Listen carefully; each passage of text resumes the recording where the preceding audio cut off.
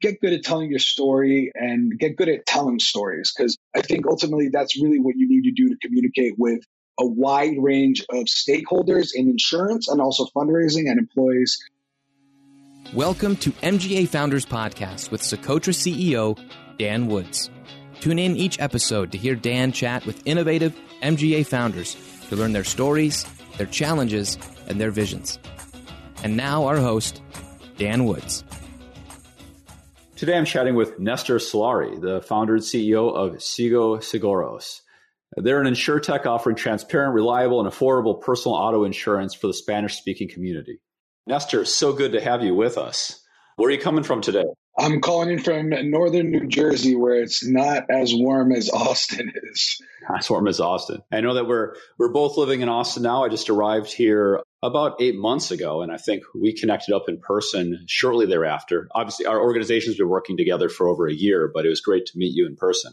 I got to Austin maybe a month or two after you and have been between the Northeast and Austin, but have really enjoyed my time down there. The energy and everything going on down there is kind of incomparable right now. Loving it. Good music scene, good barbecue, all the good stuff. Can't complain about the food for sure. You from the Northeast originally?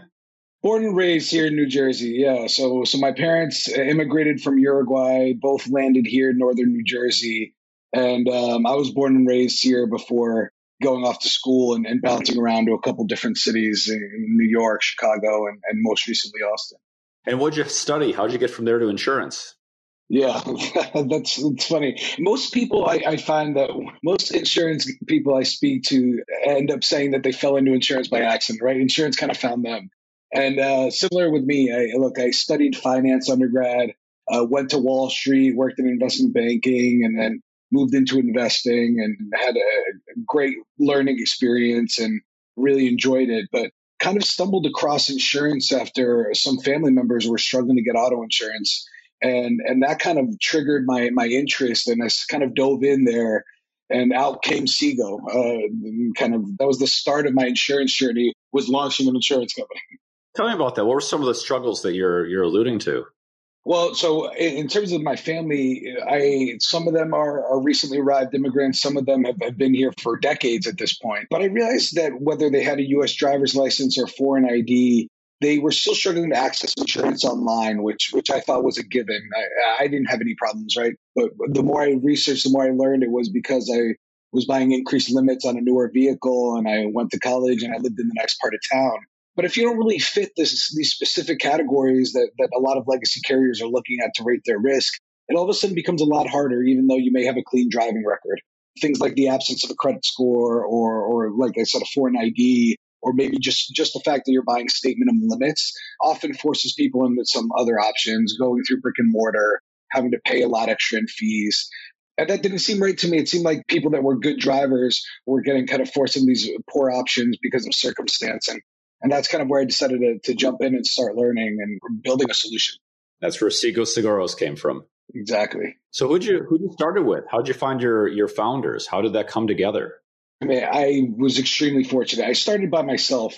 So I applied to business school with the intention of, hey, I want to take this time to start Sigo.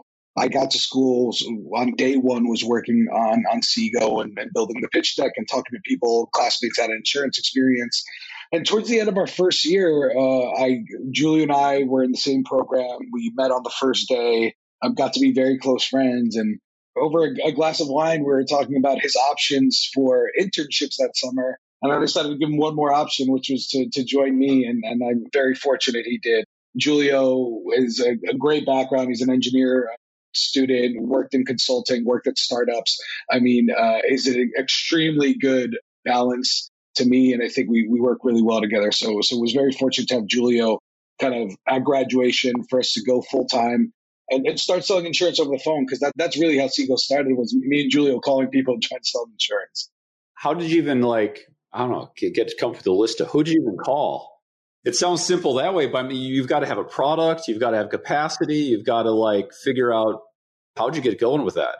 For anyone who's listening who is not from insurance, that's basically where I started. It was, okay, first of all, where do I take my test to then get licensed? And then after I'm licensed, how do I get an insurance company to let me sell their insurance?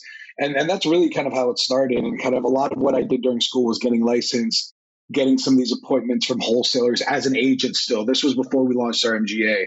And so operating as an agent, me and Julio put up a WordPress form with 5 questions, name, zip code, type of car, and I guess marital status might have been the other one, and phone number. And with that, we started dialing out. We spent a couple $100 on Google ads and Facebook ads. And once we realized people were actually giving us their information, and then when we were able to sell our first policy, we said, hey, there might be something here, right? But yeah, this was really kind of put together and held together with bubble gum and scotch tape in the early stages. Thanks for addressing those who know insurance a little less. How does I think people know what an MGA is, managing general agent that writes on someone else's paper with someone else's capacity, but that makes sense in theory. How do the mechanics of that work? How did you learn about how to actually get that deal done, how to come together? It's given how deep the insurance market is, it's very hard to find the specific information you want online, right? With other things, you can kind of Google online and do some online research, and that's kind of sufficient for you to get going. But with insurance, what I found was the quickest way to learn was to speak to other founders, InsurTech, insurance founders specifically, but people in the industry. And so that's kind of not through osmosis, but through kind of interviews and reaching out to people, networking. That's kind of how we learned. We recruited some people with insurance expertise onto the team. And so that's kind of how we started piecing it together. I think once we ran our agency for a few months and had at least the initial showings of a track record, we're able to kind of get in front of a reinsurance broker and then start pitching our program to fronting carriers and reinsurers. And I'm happy to go through kind of all those details and how that works mechanically. But it is kind of the exercise of building a team and partnerships, because as an MGA, like you said, you got to find the capacity, the reinsurance, you have to find the paper, your fronting carrier, and you have to find the right technology system, which is how we kind of came to find Socotra. I think I'm fortunate that Julio ran an extremely data-driven and detailed process because we knew how important it was to find the right system here. And when it came down to it, I mean, we really didn't take a close look at anything other than Socotra. But those are all the moving pieces that when it came time to go from agency to MGA, we had to look at and put together before launching it. And we launched our product back in August in Texas. So how do you learn to even, I'm thinking about when you get capacity, I mean, you got to pitch for that. It's like fundraising from what I hear. And if you want to know how to fundraise, I mean, you're in business school. I mean, there's probably an entrepreneur club, and twice a week, they probably have yet another how to fundraise presentation or event. How do you learn how to get capacity? I think the comparison to fundraising is spot on. I think maybe earlier on, we had an easier time landing our reinsurance capacity. I think particularly because we had some initial data from our agency that looked pretty good. And by the time we got in front of reinsurers, we had really buttoned up our program. We had put together our underwriting guidelines. We had put together a rate order calculation. We had selected Socotra. We had kind of the playbook to get to market. And so I think that particularly as a startup brand new MGA was what got some of these early reinsurers over the hump. But I'd say it's very much like the fundraising process, in which you'll do some speed dating, you'll meet some of the right partners, you'll go do some diligence. And as you grow, you're going to need to keep doing that, similar to fundraising, right? I think there was 2 kind of keys here. One, we had the right people on the team to put together the materials we needed. We had this pitch and we went down to the physics of the product. And like I said, the guidelines, the forms, all those details, the roadmap on executing on the tech. And then finding the right reinsurance broker. I think that's often not talked about, but we met with several and ultimately decided to go with one that has been a great partner for us. How many of your peers do you think work with brokers versus just using their own network? Is it like basically a matter of if they're in the industry and already have the connections? So I'll talk about admitted products. I guess I'm a little less familiar with non-admitted products. But for admitted products, I'd venture to guess that well over 90%, if not 99% of people working with reinsurance brokers. It's very much kind of part of the industry, and that's how you access those markets. It's relationship driven. And so a lot of those reinsurance brokers have all the reinsurance capacity relationships. And so it's about finding one that understands the vision and is going to be able to at least introduce that vision to reinsurers and get you in front of them. I understand that a lot of them have similar relationships and access to similar markets, but ultimately it really came down with someone to finding the partner that could see Sigo for what we were trying to build and communicate that vision a little bit. But my understanding is that the vast majority of these programs, at least in personal auto specifically, are put together through reinsurance brokers. Do you think that's going to, I mean, obviously InsurTech is taking off. This is happening more and more and more often. and the brokers take a cut, do you think that's going to sustain? Because that's the difference from fundraising. Fundraising, you typically don't work with a broker, although every now and then I get spam from someone telling me they'll broker, but yeah. Someone that'll do the fundraising for us, right? Yeah, I'm sure you get the same spam. It's like, no, I'm good. No, you know what? It's funny. It almost feels a little bit about like the conversation, maybe the insurance professionals conversation that is the parallel to the insurance agent conversation, right? I think when InsurTechs came out of the scene, there was a lot of talk about InsurTechs going direct to consumer, like we are, but talking about let's try to cut out the broker and lower these costs and pass those cost savings on to the customer. I'm not sure that's been proven out yet, right? With brokers, there's still a lot of value there in distribution, building the relationships, and they haven't really been fully disintermediated. If anything, InsurTechs are now being seen going to these brokers. And so I think there's a similar dynamic with reinsurance brokers as there are with their kind of retail distribution agents, in that there's some startups that are attacking this and trying to build a technology solution and then a market solution connecting reinsurers and MGAs and capacity seekers. But I guess I'm not convinced. It's a hairy process, and each one of these reinsurance deals seems kind of artisanal, seems a little custom made. And so I think there's a lot of that. That is where the reinsurance broker comes in. And so I'd like to say that one of these startups is going to build a technology solution that's going to make it easier for all of us to launch programs. But there's a lot of momentum that they're going against here. One thing I love about Sigo Seguros is that you have a fantastic mission, exactly the people you want to serve, which is fantastic in and of itself. But also what I find is, because we work with a lot of clients, and sometimes they're clients who compete with each other. And you're doing auto. We have a lot of clients that do auto, but I never have to worry when I'm talking to one of them that they're like, oh, Nestor, he's cool.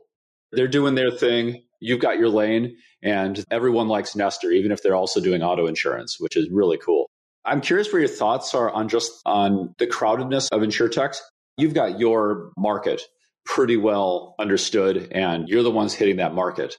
I'm curious what you think generally, and perhaps even in auto or outside of auto. Is it overcrowded? Are there big winners that haven't been founded yet? And what's kind of fueling this? Because I feel like there's more of them than you have in you don't have as many ride-sharing competitors or social network competitors, or like some of the things that I was seeing back when there are other waves and booms of things. I feel like there's a lot of them here. Certainly in banking, there weren't this many new banks. That's a funny observation, because you hear that a lot, particularly with us, that we're focused on a target, very kind of what feels niche, native Spanish speakers, even though we're talking about the second largest Spanish speaking country in the world in the US, right? But when you look at insurance, it's so deep. Whether auto insurance is particularly deep, but when you look at the insurance industry as a whole, maybe there's some of these corners that could be kind of overcompeted or oversaturated. But I don't see, this isn't kind of a similar winner take all dynamic to maybe some of the industries you mentioned, right? Like the network effects aren't as kind of as strong as like a social network or a ride sharing a company. So I see insurance as continuing to be kind of very fragmented. I would definitely say some of the biggest winners in InsurTech have yet to be founded. And I think honestly, and not to talk up Socotra, but I think the launching of technologies like Socotra and other InsurTechs that are making it cheaper and easier to get to market is only going to increase the competition. And ultimately, that's where the customer wins, right? When you get a company that's specialized to your needs as much as possible, they can build the most profitable product and the best customer experience. And as long as that market's big enough, I think there's going to be room for it. Like I said, I think some of the corners there could be an argument made, but I think there's just a lot of room to run here. It's a giant industry that has been slow to turn the ship. And I think now what you're seeing is a lot of kind of interesting, smart, and brave founders kind of taking on some of these big companies. It's funny because I speak with some other InsurTech founders that oftentimes the dynamic is like we're competitors. Like you were saying, you have a bunch of other clients, but no one feels like we're competitors. But there is that kind of maybe competitive streak among InsurTechs. But I think the way to look at it is really still the new wave, including your giant Roots and Lemonades and Metro Miles. It's still kind of us against the legacy systems that we're trying to overturn to a certain extent. Yep. And in fact, I mean, up to you if you're at liberty to say, but you're actually referred to us by an auto insurance InsurTech. I'd have to. It's funny. And no, look, we've referred auto insurance InsurTechs over to Socotra as well. I mean, it makes sense. Which also speaks to me how it's a surprisingly collaborative industry. And I see this when I'm dealing with tier ones. It's amazing how I'm working with a tier one and literally I can get an introduction to their competitor for a sales lead. It's crazy. And it's wonderful, frankly. I agree. And it's funny you mentioned how collaborative it is, because even like recently, there was the news of layoffs at one of the big insurtechs, right? And what I mostly saw is maybe opportunistically a lot of founders seeing the opportunity to reach out to talent, but really an outpouring of support for people from the community that I'm sure are talented, kind of getting presented with a bunch of opportunities at insurtech. So it was a nice kind of outpouring of support from founders and people that are hiring there as well. Did you feel the impact of that someone else is doing layoffs? So I think the only impact we had was we got a couple more job applications at this point. Fortunately, I think we're at an early enough stage where maybe some of the things that the big auto insurers or the larger players are facing, like these increases in frequency and severity for auto accidents, we're at a point where necessarily we're growing and collecting that early data. And so we're not necessarily in a position where we need to cut down, but really still kind of speeding up. How many states are you operating in now? Yeah, so the Sigo insurance product is available in Texas. We're kind of growing there, looking to grow there exponentially this year and expanding. Our agency business is continuing to operate in California, and we're looking to sign up kind of other partners. I think we're very much looking at this rollout strategy where we kind of launch with our agency, learn, build a book, and then see if it's a good fit for the Sigo product. And so we expect to start launching into our second and third states kind of towards the beginning of this year, if not early next year. And I think one of the interesting things that you mentioned geography about our target consumer is the geographic concentration, right? And so the ability to build big in Texas or California or Florida, but we're really looking at maybe hitting 10 states, which makes our regulatory complexity as well as the ability to get going a little easier. And so excited to get out there as fast as possible and building kind of that initial base in Texas. Now, you referred to your agency. How does that distribution piece work and how do you think about it? So I think it's commonplace now that a lot of the big carriers and MGAs are building kind of ancillary agency businesses with the intention of monetizing the traffic that goes into your funnel but doesn't convert in your own program. You're not going to be the most competitively priced for everyone, regardless of what everyone's advertising says. And so I think there's opportunities to partner with complementary carriers that can better serve maybe some of the risk we're getting. And so that's really the way we look at it. I mean, we're building our core program where we can digitally onboard customers without any handholding. Today, the majority of our customers are onboarding without any agent interaction, which is really what we want to build in terms of a low-cost operating structure and with lean technology. And thanks to kind of Socotra's APIs, we've been able to build that for our product. I think that's what tripped us up a little bit in the agency experience, is that it's very difficult, particularly in the corner of non-standard auto. But it's really difficult to get carriers to open up their APIs, to build a fully digital experience, particularly for a new broker or agency. And so that's why kind of we're prioritizing our product, but using kind of a call center model to follow up currently with those customers and looking at how we can integrate the technology in the future as well. Being a founder, being a CEO generally, what are the things that you spend most of your time thinking about? And what are the areas of the business that you really spend time on? Is it, around product or marketing, or what do you think of when you wake up in the middle of the night and you've got a project you can't stop thinking about? Oh man, it's funny. I woke up in the middle of the night last night, and as I was trying to fall back asleep, there were 5 or 6 things that were racing through my mind. No, would love to hear your answer to this question as well. But look, I think the thing about being a founder is it changes, right? You're in charge of everything, and I think you might have a great partner that can own the marketing, but you're kind of ultimately the owner of everything. And so I think for me, I've been fortunate to have kind of co-founders and partners that have been able to build the technology, own the business front of the technology and the product management, as well as on the marketing side. And so a lot of that I'm kind of more just overseeing rather than really getting my hands dirty today. I think a lot of what I'm still owning is the fundraising, the legal, the HR, the administrative, which you slowly kind of try to start getting off your plate, but a lot of kind of the essential things on the back end. I'd say early stage, since we're still kind of in fundraising mode, that's probably taking up 50 to 75% of my time at times. But other than that, kind of dealing like with reinsurers, managing those relationships, managing our investor relationships, the admin, the back end, and then managing the team and hiring. I'd say if I had to call out one thing that's really kind of top of mind for us now is hiring. It's unbelievable to see kind of how I started as one, when we multiplied to two people, or how much our capacity expanded. And now that we're at 11, it's just incredible to see kind of how much that multiplies what we can put out and what we can do, and finding the right people and getting them on the right seats. I remember, I know for Socotra, I was working on it by myself for a while. And then the first time I hired someone, I was just shocked the first time something got done and I didn't do it myself. It was just something get done. And he's just like, oh yeah, I took care of that. I just about like jumped. Like, it is such a change that something actually happened on its own. Yeah, it's a weird feeling once most of what's getting done isn't you anymore. Well, then there's levels. And then you get to the point where most of what's getting done you're not aware of. Exactly, yeah. Yeah, of course, all the remote work has made it increasingly difficult, I think, at least speaking personally, to stay in touch and to feel like, I mean, it's difficult. We've much more than doubled since lockdown. I'd say probably half of our employees have never met in person, but I recognize them in a moment if they pass in the hallway. And that's like, so I try to make sure that I'm knowing what they're all about. I mean, are you encountering things like that? It's funny you mentioned, because I think being extremely intentional about over communicating and being in touch has been kind of one of the reasons why we've been very successful over lockdown, which has been the majority of Sigo's life at this point. And the majority of our team hasn't met in person either. And so I think there's challenges, particularly if you decide to be intentionally fully remote. I think there's kind of cultural challenges and things you want to manage and be very explicit about. The way we see it, I mean, I envision us probably doing some sort of hybrid structure in the future, never going back fully to the office, and probably always offering a fully remote option, just because at this point you'll miss out on talent.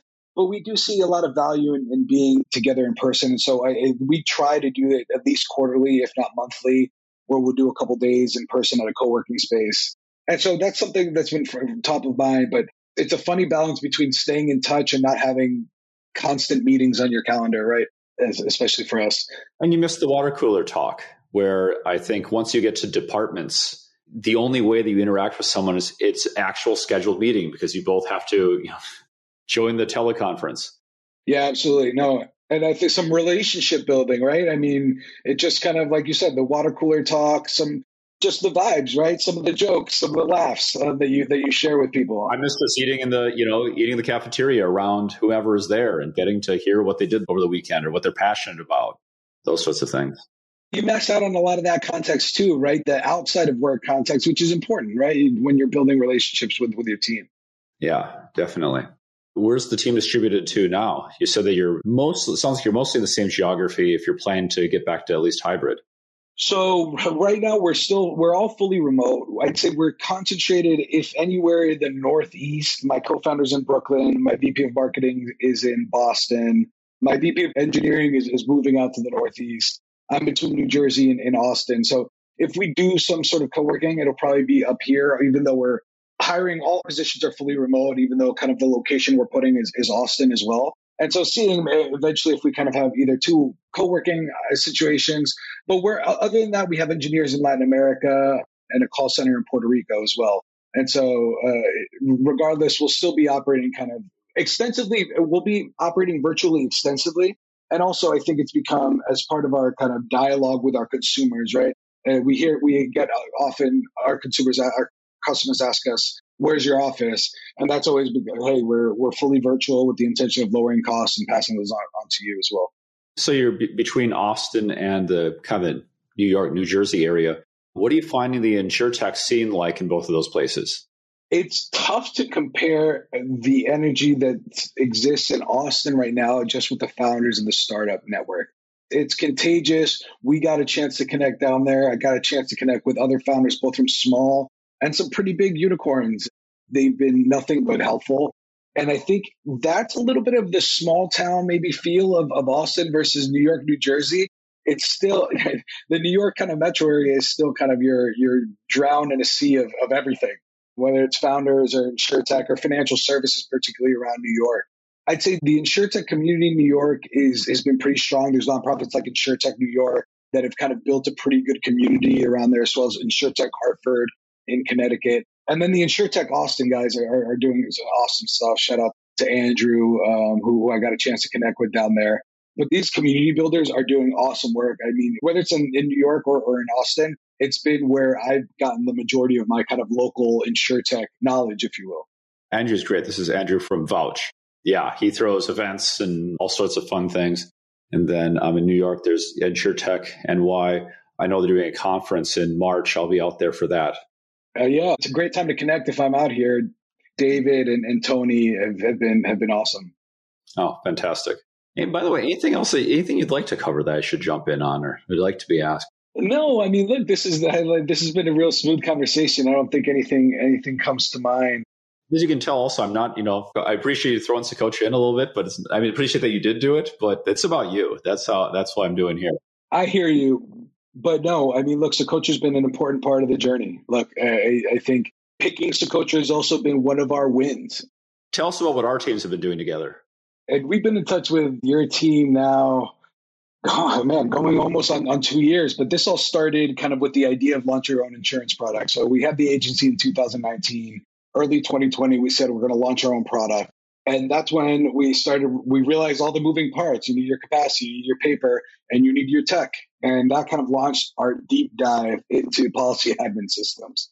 We got referred to Socotra through another insurtech founder who I think regretted not going with Socotra at the time. But we got introduced to another insurtech founder. Socotra was one of about 24 providers we spoke to. My co-founder is extremely analytical, data focused. We had a whole matrix with scorings across the board. Again, not to blow any smoke, but Socotra was a clear choice for us. And since we got started, the team's been super helpful in getting everything set up.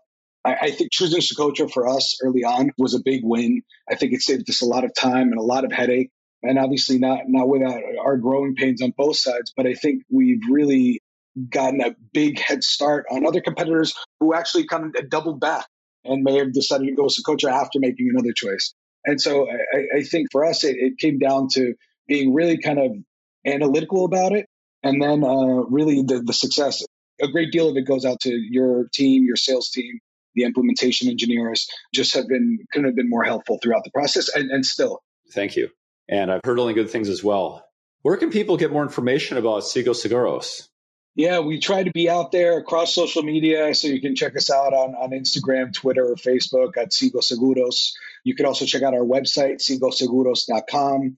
Always happy to connect with other founders or people in the insurtech space. People can feel free to reach out to me directly. My email is Nestor at sigoseguros.com.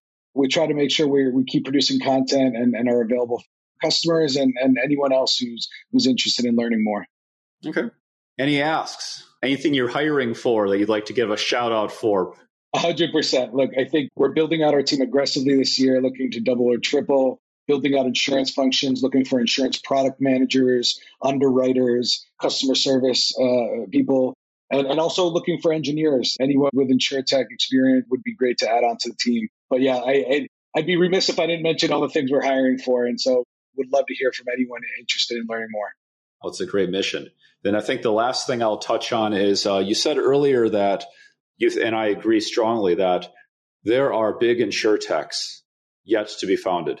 I'm curious for your thoughts, for your advice for anyone listening who has an idea of what's needed that hasn't been created yet and what you'd suggest to them.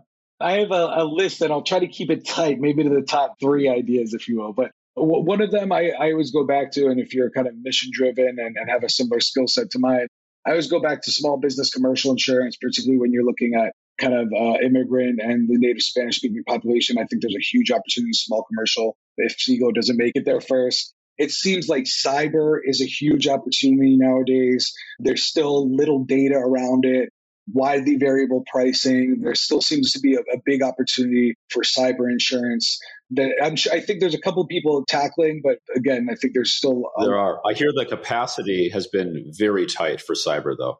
I imagine that's part of the challenge, yeah. And look, I think as you think about Web3 implications, you imagine there's probably some room for some sort of digital asset insurance, some type of NFT wallet insurance, perhaps.